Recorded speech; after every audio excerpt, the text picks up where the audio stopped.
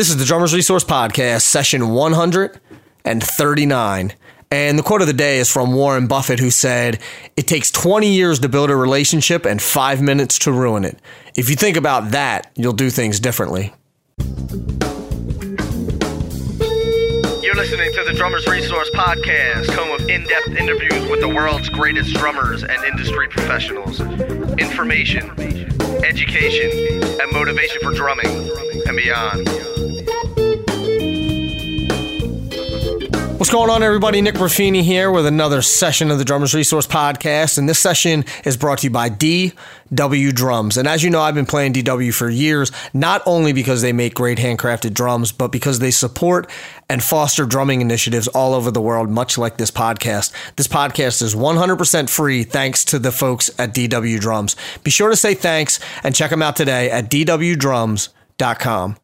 This session is also free thanks to the folks at Evans, the leaders in innovation in the 16-inch bass head. From single ply clear all the way to the EMAT heavyweight bass batter, Evans is producing heads that maximize the power and nuance of smaller bass drums. Check them out today at evansdrumheads.com.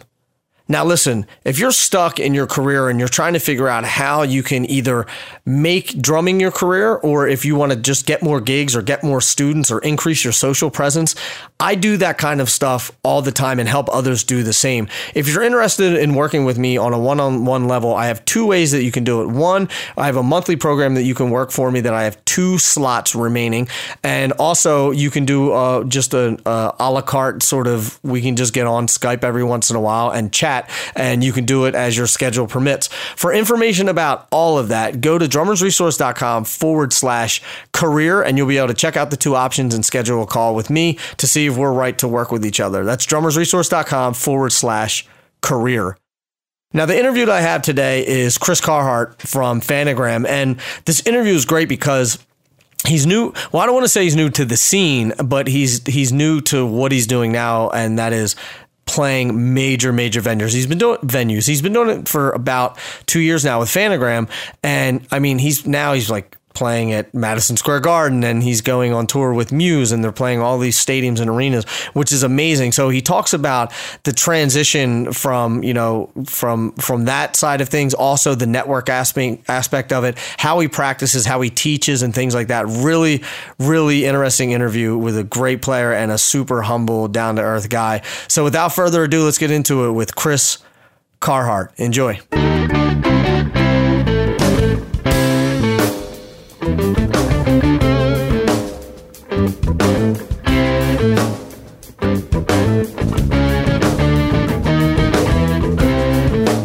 Chris, what's going on, man? Thank you so much for doing this. I appreciate it. Absolutely. My pleasure. Yeah, it's nice to connect. Last time we were just talking off air. We were both experiencing some construction going on outside the house. I guess that's the New York way, I guess. I don't know. It is relentless. Yeah, there's like I said, there's a Caddyshack scene going on outside on my street. With about 15 very deep holes and a lot of jackhammering starting very early in the morning. So it's quite pleasant. I think that stuff starts legally. They can't start before 8, and like 8 o'clock on the dot, it's just noise. Oh, they're waiting and ready. yeah. As soon as 8 o'clock starts, it's like, start it up. Yep. Anyway, let's not talk about construction. Let's talk some drums. And as you know, as a listener of the podcast and as the audience knows, I always like to get a little bit of the backstory of my guests. So just tell the audience a little bit about yourself, who you are, and what you do. Yeah, I'm currently playing drums for Phantogram and living in Williamsburg, Brooklyn. But I was born and raised in Basking Ridge, New Jersey, which is about 30 or 35 miles west of Manhattan, suburb of New York. And I started playing when I was around 12. I started circulating through different instruments in the orchestra and band, or whatever they offered, when I was like 8, 9, 10 years old.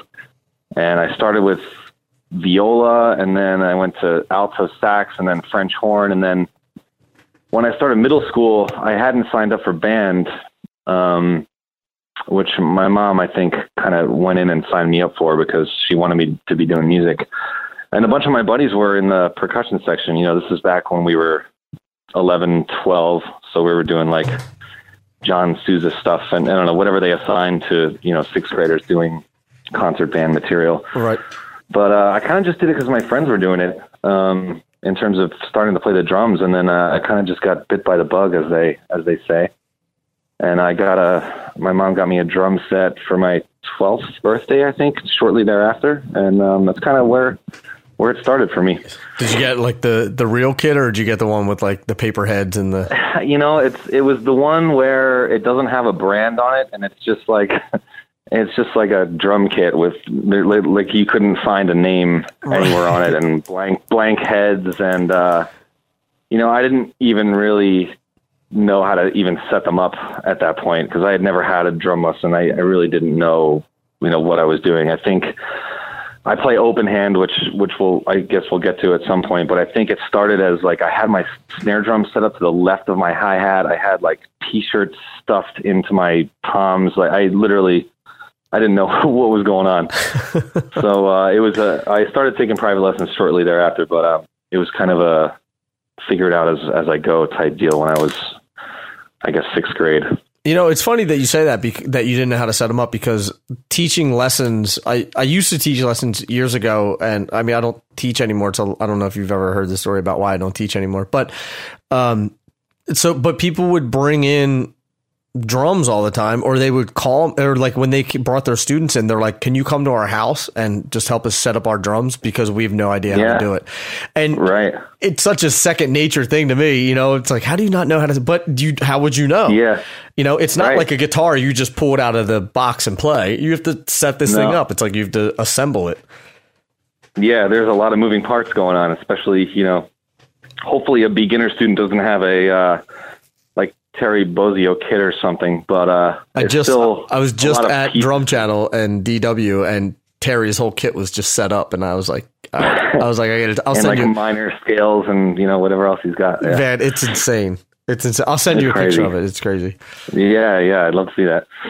But yeah, I teach a lot of beginners now too, and it's hard to wrap your head around sometimes if you've been doing it for so long, when somebody comes in and they're like, listen, I've never held a drumstick before. So you got to start like from the very, very beginning. Right. And, this is a hi-hat, and this is the way, you should set it up, or, but yeah, no, I had no idea what was going on. I think at the beginning, I would always say like, all right, we're going to start, put your, right hand on the hi-hat. And they're like, I don't know what that is. Yeah. Like, what is that? Yeah. Beginner. Oh yeah. Okay. Start with a diagram. Yeah, right.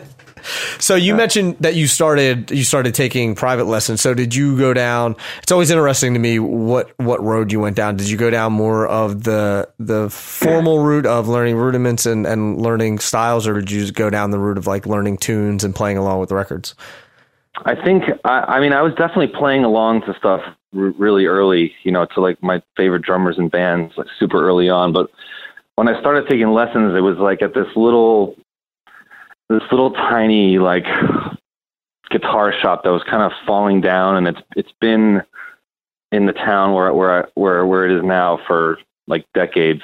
And they had this falling apart drum kit on the second floor, and this guy would come in and teach lessons. And I think it's hard for me to remember. I know we weren't working out of any books. It was all like handwritten stuff that I think he was just teaching me like singles and paradiddles and like a rock beat. Mm-hmm. And it didn't really last very long. I don't even remember the guy's name, to be honest. I don't remember my first drum teacher's name. It's probably like some kind of sin. I don't know. But it was an introductory to, I didn't know what a paradiddle was before I went in there. So, I definitely learned, the beginning steps right there. But it was never too formal. Any of my any training that I've had has all been studying privately with people. So right. So how do you teach? Do you teach with a combination of the two? Yeah. It just depends on who the student is and what they're trying to get out of it. Some of the students I get are, kind of my age, or, young professionals, or maybe a little older, who are just like trying to do it as a hobby, and they want to be able to play at the kit, and they want to learn tunes.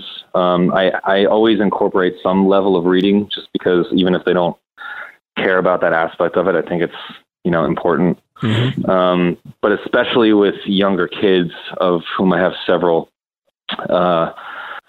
I always do the reading just because, and they'll bring me stuff that they're working on in school, and it just gets them so far ahead of the game, Right. to be working with someone outside of school, just learning the basics of notation and all that stuff. So I I totally try to do a agree. combo, but the level of percentage of each kind of just varies depending on who the student is.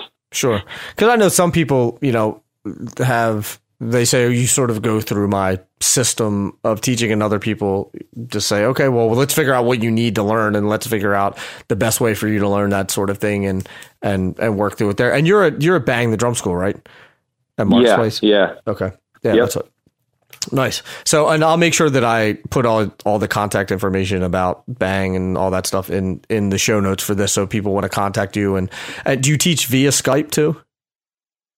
I don't currently, No? but I'm Okay. hoping to at some point get set up with that. Cool. This is But totally. yeah, right now I'm just with that. I was just gonna say, this is totally like the Bass Ackwards way of how the interview usually goes, because I usually put all of this information at the end of it. So we're just we're just, flipping it over, man. So, We're just yeah. we're off the cuff, man. That's how we Yeah, do it. we're really changing up the scenario, really breaking new ground. People's heads are spinning. So I want to get into. I like painting the picture of the road that you had to travel. One, because I always like to hear the story and it's interesting, but also because there's always nuggets of information in there of how someone else can do what they want to do in this business and do some of the things that you've done. So let's walk down the road a little bit about, okay, you start taking private lessons, you're 12, Yeah. 13, 14, 15, 18, 20, 25. So how does that road look getting to the point where you're at now, where you're teaching in New York City, you're touring with Phantogram, you're doing all of these things? Let's walk down that road a little bit and help us understand, how someone else can do the same thing. Yeah, I mean, I was heavily involved in everything in music in school from day one. So when moving on to high school, I was active in every singing became a big thing for me. So I mean, drums weren't always my primary focus. In fact, I ended up going to college as a classical vocal performance major out of high school. Okay. But before that, I was in the concert bands, the symphony orchestra, the concert choir, a cappella choir, jazz band. I did, pit orchestra for the musicals, doing Broadway style stuff. Mm-hmm. So I pretty much just did everything they offered, and I was very fortunate to go to a school where they had a lot to offer, and they had a budget for us to do some really cool things and cool competitions, and they had good equipment. So I was really lucky and fortunate that way, and great teachers too. Was it a performing arts school, or was it just a typical No, high it's just school? a regular public high school. We had awesome facilities and a really, really good competitive music department. That's awesome. So it was a really good spot to be, just competing against other schools and just having so many options. I mean, I was in the orchestra and band and jazz, so I was always playing the drums, or singing, one of the two. Or doing something musically. So- I think that's important, though, that you point that out, because so many people are just, I'm just a drummer and that's all I do. But it's like, well, if you, maybe if you sing and learn melody and play piano or get involved in some different things that are really going to challenge your comfort zone, it sort of prepares you for the road ahead, especially if you want to do this as a career. Absolutely. I mean, I really like to take a musical approach to the drums, where it's not like I'm a technician per se, or, solely just like a timekeeper, but I spent a lot of time learning other instruments and studying theory and all kinds of other stuff. So I kind of like to, put that all together and, kind of drum musically and dynamically and for the song, rather than be, not that I could be, any of those like Thomas Lang type people, but that's just not what, that's not where I'm really coming from my background and training and stuff. So, but yeah, I mean, I guess getting into college was, I was really into everything musically and drama club and all that stuff in high school, but not really too interested in anything else. So I kind of sang my way into school, and I ended up going to Mason Gross School of the Arts, which is at Rutgers in New Jersey, as a vocal performance major, which was really intense because you're basically training to be an opera singer. So it's like ear training 3 days a week at 8 o'clock in the morning, and, you know, all kinds of crazy, like one of my classes was 16th century counterpoint, which is like, you know, composition theory from the 1500s, like just like crazy stuff. Yep. I mean, I was a music major, so I had like some of the most ridiculous classes that. Yeah.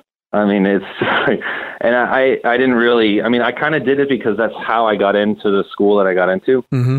So I kind of had to do it for a year, but I ended up transferring schools, and ended up graduating from Champlain College in Burlington, Vermont, with a psychology degree, just because I just wanted to get out of what I was doing. And sure.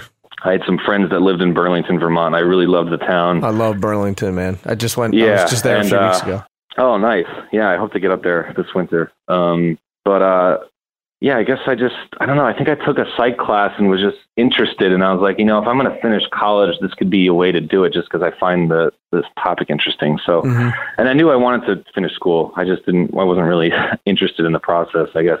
Right. So, but that's also where I met Sarah, who is the lead singer of Phantogram, which kind of ties the whole thing together, I guess. That's interesting. That's kind of how I ended up where I am now. See what I did there? So I looped it. I didn't even see it coming. It's back around. Didn't even see it coming. I like it. So I guess I've got you up to the college point, but I guess another point to make is I just never stopped playing. You know, I never stopped playing drums.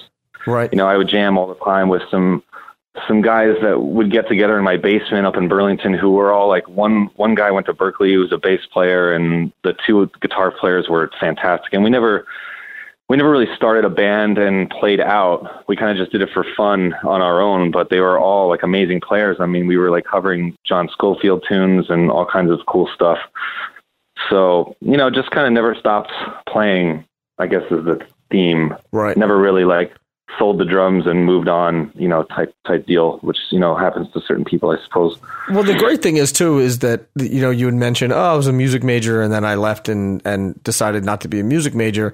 And I did the same thing. I was a music major and I was disinterested in, like you said, the process, not necessarily what I was learning, but just the process of it. And sort of, I kind of felt like I didn't need a degree to play. So, but you don't need to have a degree to do this as a career. I mean, if you want to go that route, it's perfectly fine. Like Nate Morton went to Berkeley and he's, you know, like we were just talking about him, and, you know, Nate was saying the best thing that he did for his career was going to Berkeley.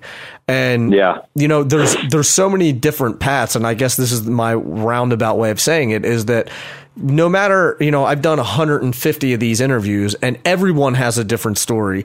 And so if you're listening out there and you're trying to do this, or, you know, you think that you have to go down the same path as somebody else that you listen to, everybody's unique and everybody's going to have their way that they got there. Some people have never walked into a college. Some people can't read, and some people have been in college for, you know, 30 years and can read down anything on a page and, you know, totally went that way. So my point is, take your own path out there. If you're listening, do it your own way. Don't try to be somebody else, you know?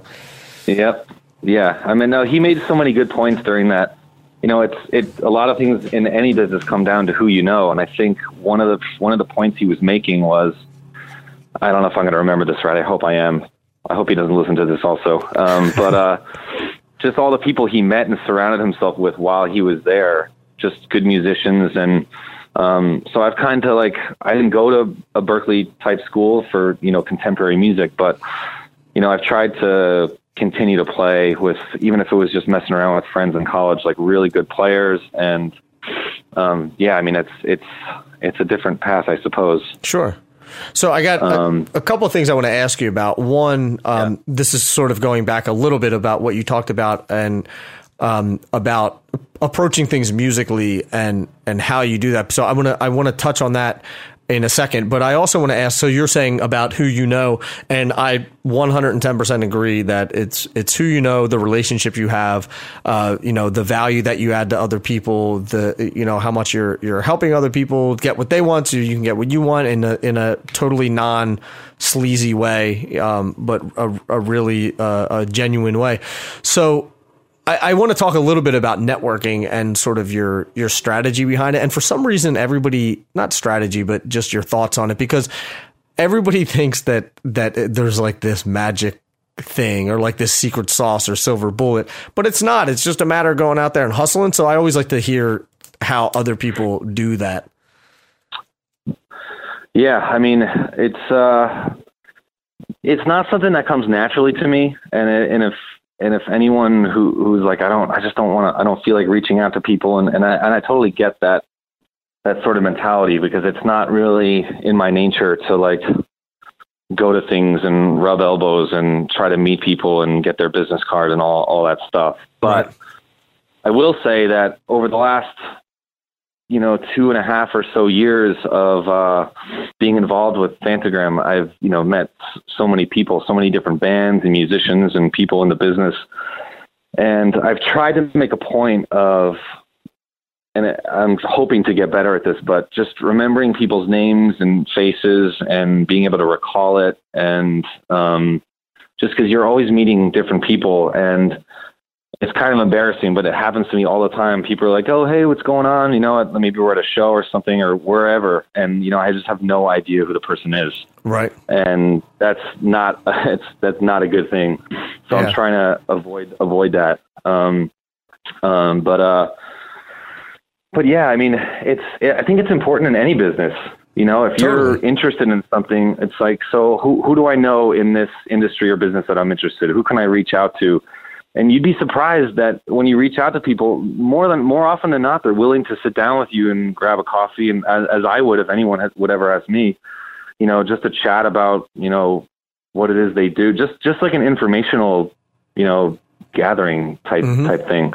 Not necessarily like what can you do for me? I'm trying to do this, but I think that can get kind of tricky, because you don't want to show up to a meeting or just any kind of like chat with a person who you're hoping to get information from and sort of like pitch them and sell them on yourself necessarily. But if you're in the early stages of trying to get into something, and regardless of whether it's drums or not, yeah, I think it's really important to just dig deep into your own social network and think about, who do I know who might know someone, whose uncle works for whoever, like who can I talk to, So I think it's just about being proactive, which, like I said, it doesn't come naturally to me, but it is kind of important, because you never know who you're going to meet or what kind of information you're going to have. And I'll just give one quick example. I was like 5, maybe 6 years ago, I was managing a restaurant in Jersey, out towards where I live. And I was kind of having like a quarter life crisis or on there about, I don't know exactly how old I was. So I went into Drummers Collective and I sat down with whoever, I don't remember the guy's name, but the director of the department. And I was thinking, like, this is what I want to do. Maybe this is the steps that you take. Maybe I don't do a full bachelor program, but maybe I do like a certification and I can still work and get some, credentials. And he was like, listen, if you can do anything else, go do it. I mean, he really was super honest with me. He was like, these guys that are in here, they're here because this is what they do. If you want to play drums on the weekends or in your free time, or, people do that outside of what they do, on a day-to-day basis. But he literally, his exact words were, if you can do anything else, go do it instead of this. Instead of playing music? Instead of trying to be a professional drummer. Really? So, which was interesting, because I'm also someone that's sitting there potentially willing to give them my money to go to school there. So I took his advice to heart and I contemplated it very carefully. I didn't necessarily agree with him, but I mean, I could see, I don't know why, I don't know if it was something I explained to him or where I was coming from that made him say that, but I was just kind of taken aback. Sure. And I certainly wouldn't discourage anyone from, going to school to learn how to play drums or, do it full time. Cause like Nate was saying in his podcast, you never know what kind of drummers and musicians you're going to meet over there at the Collective who maybe you start a band with them. Maybe one of them gets on a show and needs a sub, and then there you go. You're a sub now. And then maybe you can get a full-time job another time later or whatever. I guess we're back on networking now, but right. It's interesting that he said was he saying like, oh, you can't make a career out of this, or you got, like there's no money in it or something? I don't know if he was saying it like to me personally, but he was kind of giving like it sounded to me like fatherly career advice. Like, you know, like if you really want to play the drums, then do it like part-time and don't do it full-time. Wow. Which I thought, well, I don't know, like it's cause that's what I do now and it's all good, but it's full-time, like, I don't know now, like, right. I don't know what to make of that now, that, cause I haven't thought about that in a long time until I just brought it up. It's funny. You should go back and be like, hey man, hey, listen, man.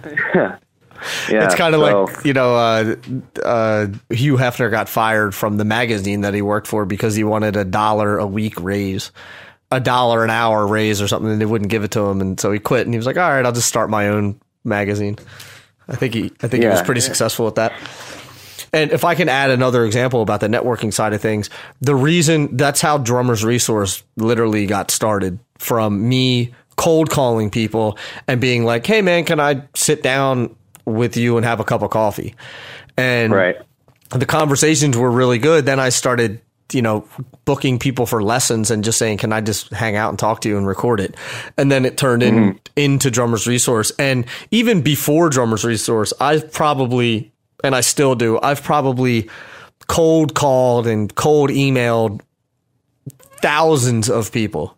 Literally, I mean, without exaggerating, thousands of people. And some people don't respond. Some people are, you know, like, nah, I don't have time. But the vast majority of people are like, sure, man, I'd love to meet you for a cup of coffee. Sure, man, I'd love to get together with you. You know, like all last weekend or 2 weekends ago, I met up with like 4 people just from emailing them, you know, and just like, hey, man, we're like-minded people. I would love to just kind of get together and pick your brain. And it's like, yeah, okay. And you get together, and a lot of times nothing comes out of it, but you're just slowly building relationships. And now, you know, I can travel all over the place and meet anybody for coffee because of what I've created through Drummers Resource and everything. And I'm not saying that to brag by any means. I'm just saying, like, that's an example of the power of just networking a lot.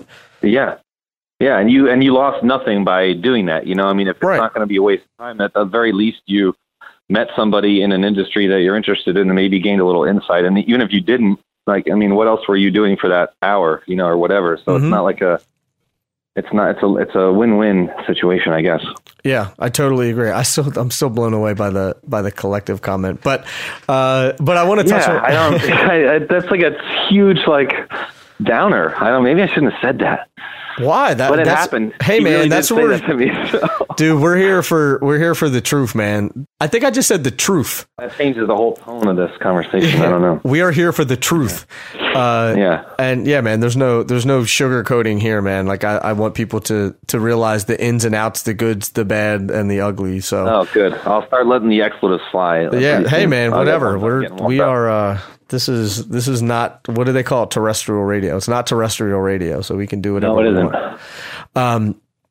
So I want to touch on another thing, how you talked about, I brought this up a little bit ago about you saying how you like to approach things musically and, you know, come from a musical side of things rather than a technical side of things. So let's talk about that a little bit, about, like you said, your approach. And then I also want to get into the open hand playing thing as well, because I think it's so important that music comes first. Music always needs to come first. It's always better than chops and technical prowess. Yeah. I mean, I think the way I started learning about all that stuff was probably in the early days in like playing classical percussion, just because there's so many constant dynamic markings and dynamic changes and all kinds of counting, and sometimes you're counting for like an entire movement before you hit the triangle once, and like so you have to like kind of be on top of that stuff. But my approach to the drums is really like my style of playing is kind of very groove oriented and like texture oriented, and so I don't like to kind of stomp on anything. And like if I add a fill in a Phantogram song, for instance, like on the live show, you know, I always want to make sure that it's tasteful. I mean, my thing is always serving the song in terms of where you're coming from in the drums. And that doesn't mean you can't do technical things and kind of have fun with it. It doesn't mean you have to like play 2 and 4 and just keep time all day. But, and that's not to say like I'm anti-technical, you know. I mean, I was just watching a video and I don't remember his name, but he was like one of the runners up on the Guitar Center, like yearly drum off thing, you know, like I'm never going to win that thing. You know, that's just not the kind of drummer that I am, but I'm totally fine with that. And I'm also in awe of some of the things that these guys are doing. I mean, I'd have to work for years probably to pull it off. But dude, I interviewed JP Bouvet, and he dropped out of college to concentrate on winning that. Wow. Okay. Yeah. Well, did he win it? He did. Okay. Well, then there you go. Mission accomplished. Another shot to the Drummers Collective guy. What does he know? Right. But yeah, I mean, that's just kind of, you know, playing with dynamics, playing with texture, playing with groove. I mean, that's all. If I'm, you know, Billy Martin is probably my favorite drummer. I don't know if I want to get into like rankings and whatnot, but he's definitely probably my biggest influence. I love Billy. Someone who I try to emulate, and you know, I'm sure we'll touch on that at some point. But yeah. Yeah, and I think it probably just comes with all kinds of like playing different instruments and having all kinds of musical exposure and training and all kinds of stuff that kind of shapes where I'm coming from on the drums, which is not, you know, as in we're not just like loud timekeepers per se. Right. So you know, I'm gonna put you on the spot a little bit. So let's just say I walk into your practice studio and I'm like, hey man, I'm a drummer and I can play pretty well, but I don't feel like I play musically, or I don't feel like I have like, you know, a lot of feel and don't play with a lot of texture and don't serve the song. What should I do? Well, I would, if you were taking lessons from me, one of the things I might do right off the bat, especially if the drummer already has some experience, is break out Future Sounds, which was... I love that book. Yeah, one of the books that one of the teachers I had when I was living in LA introduced me to. I was probably like 24, maybe. But that really puts a huge emphasis on grooving and the dynamic difference between, you know, an accented snare drum hit and ghost notes, and really putting a magnifying glass on that whole thing. Mm-hmm. So introducing that kind of stuff would probably be where I would start, just because that's how I started, and that's how I know how to sort of start down that road of being able to play with, you know, groove and texture. Right. It's amazing to see just even like the first page of Future Sounds, just how it really starts to break things down, and you're like, oh, I can play the same pattern 17 different ways with, you know, right, all of these different feels, and like, you know, like the paradiddle groove that moves through that, and just hearing all the differences, and it's an amazing book. So if anybody out there is trying to really step up their game when it comes to playing musically and just like expanding their vocabulary with the stuff that they have, definitely check out Future Sounds. Yeah, I mean, that's what it's all about. I'm actually sitting here looking at my copy. I think I need a new one. It's like completely destroyed, and the CD is gone too. Where did that go? I don't know. Not that I even have the ability to play that anymore. I have all of it on MP3. I can send it to you. Oh, really? Yeah. Okay.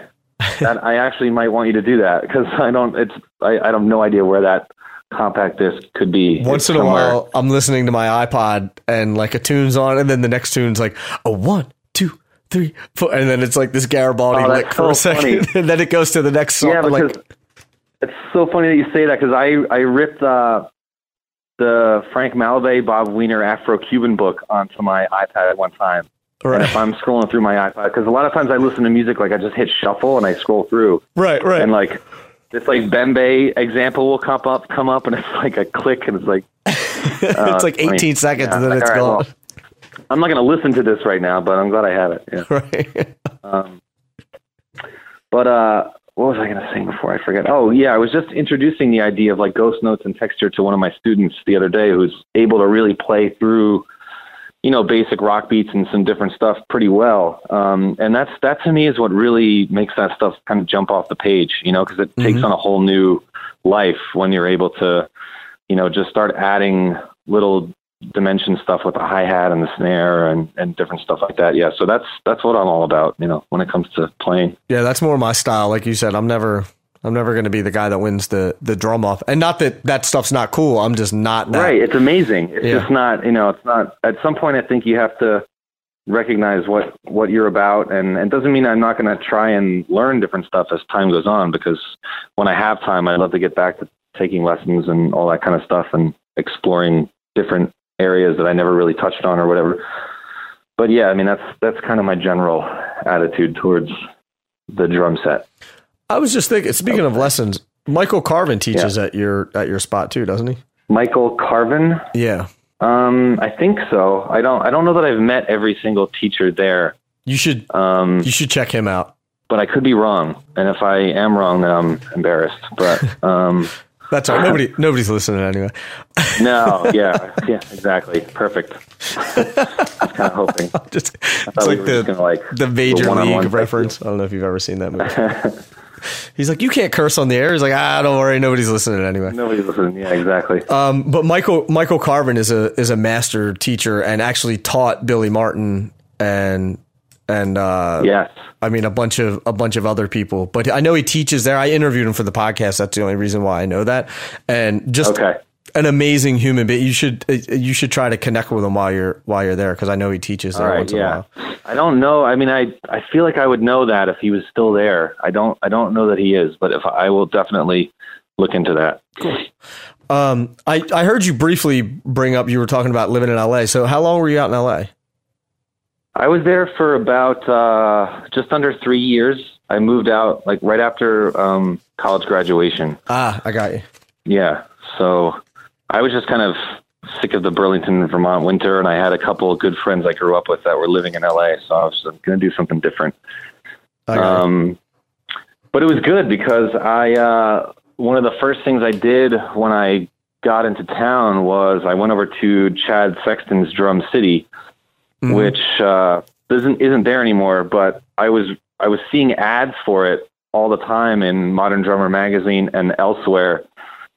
And people just kept saying it was like this cool, like it's just a drum store, it's not like a Guitar Center, and people hang out there and talk drums, and it just kind of sounded like a cool thing. So I just went over there, and I ended up finding my teacher by the name of Jeff Sorensen, who was teaching there at the time. And I took lessons from him for more than a year, I think, and he definitely helped me get my playing up to the next level by introducing me to stuff like Future Sounds and The New Breed and just books that I hadn't worked on yet.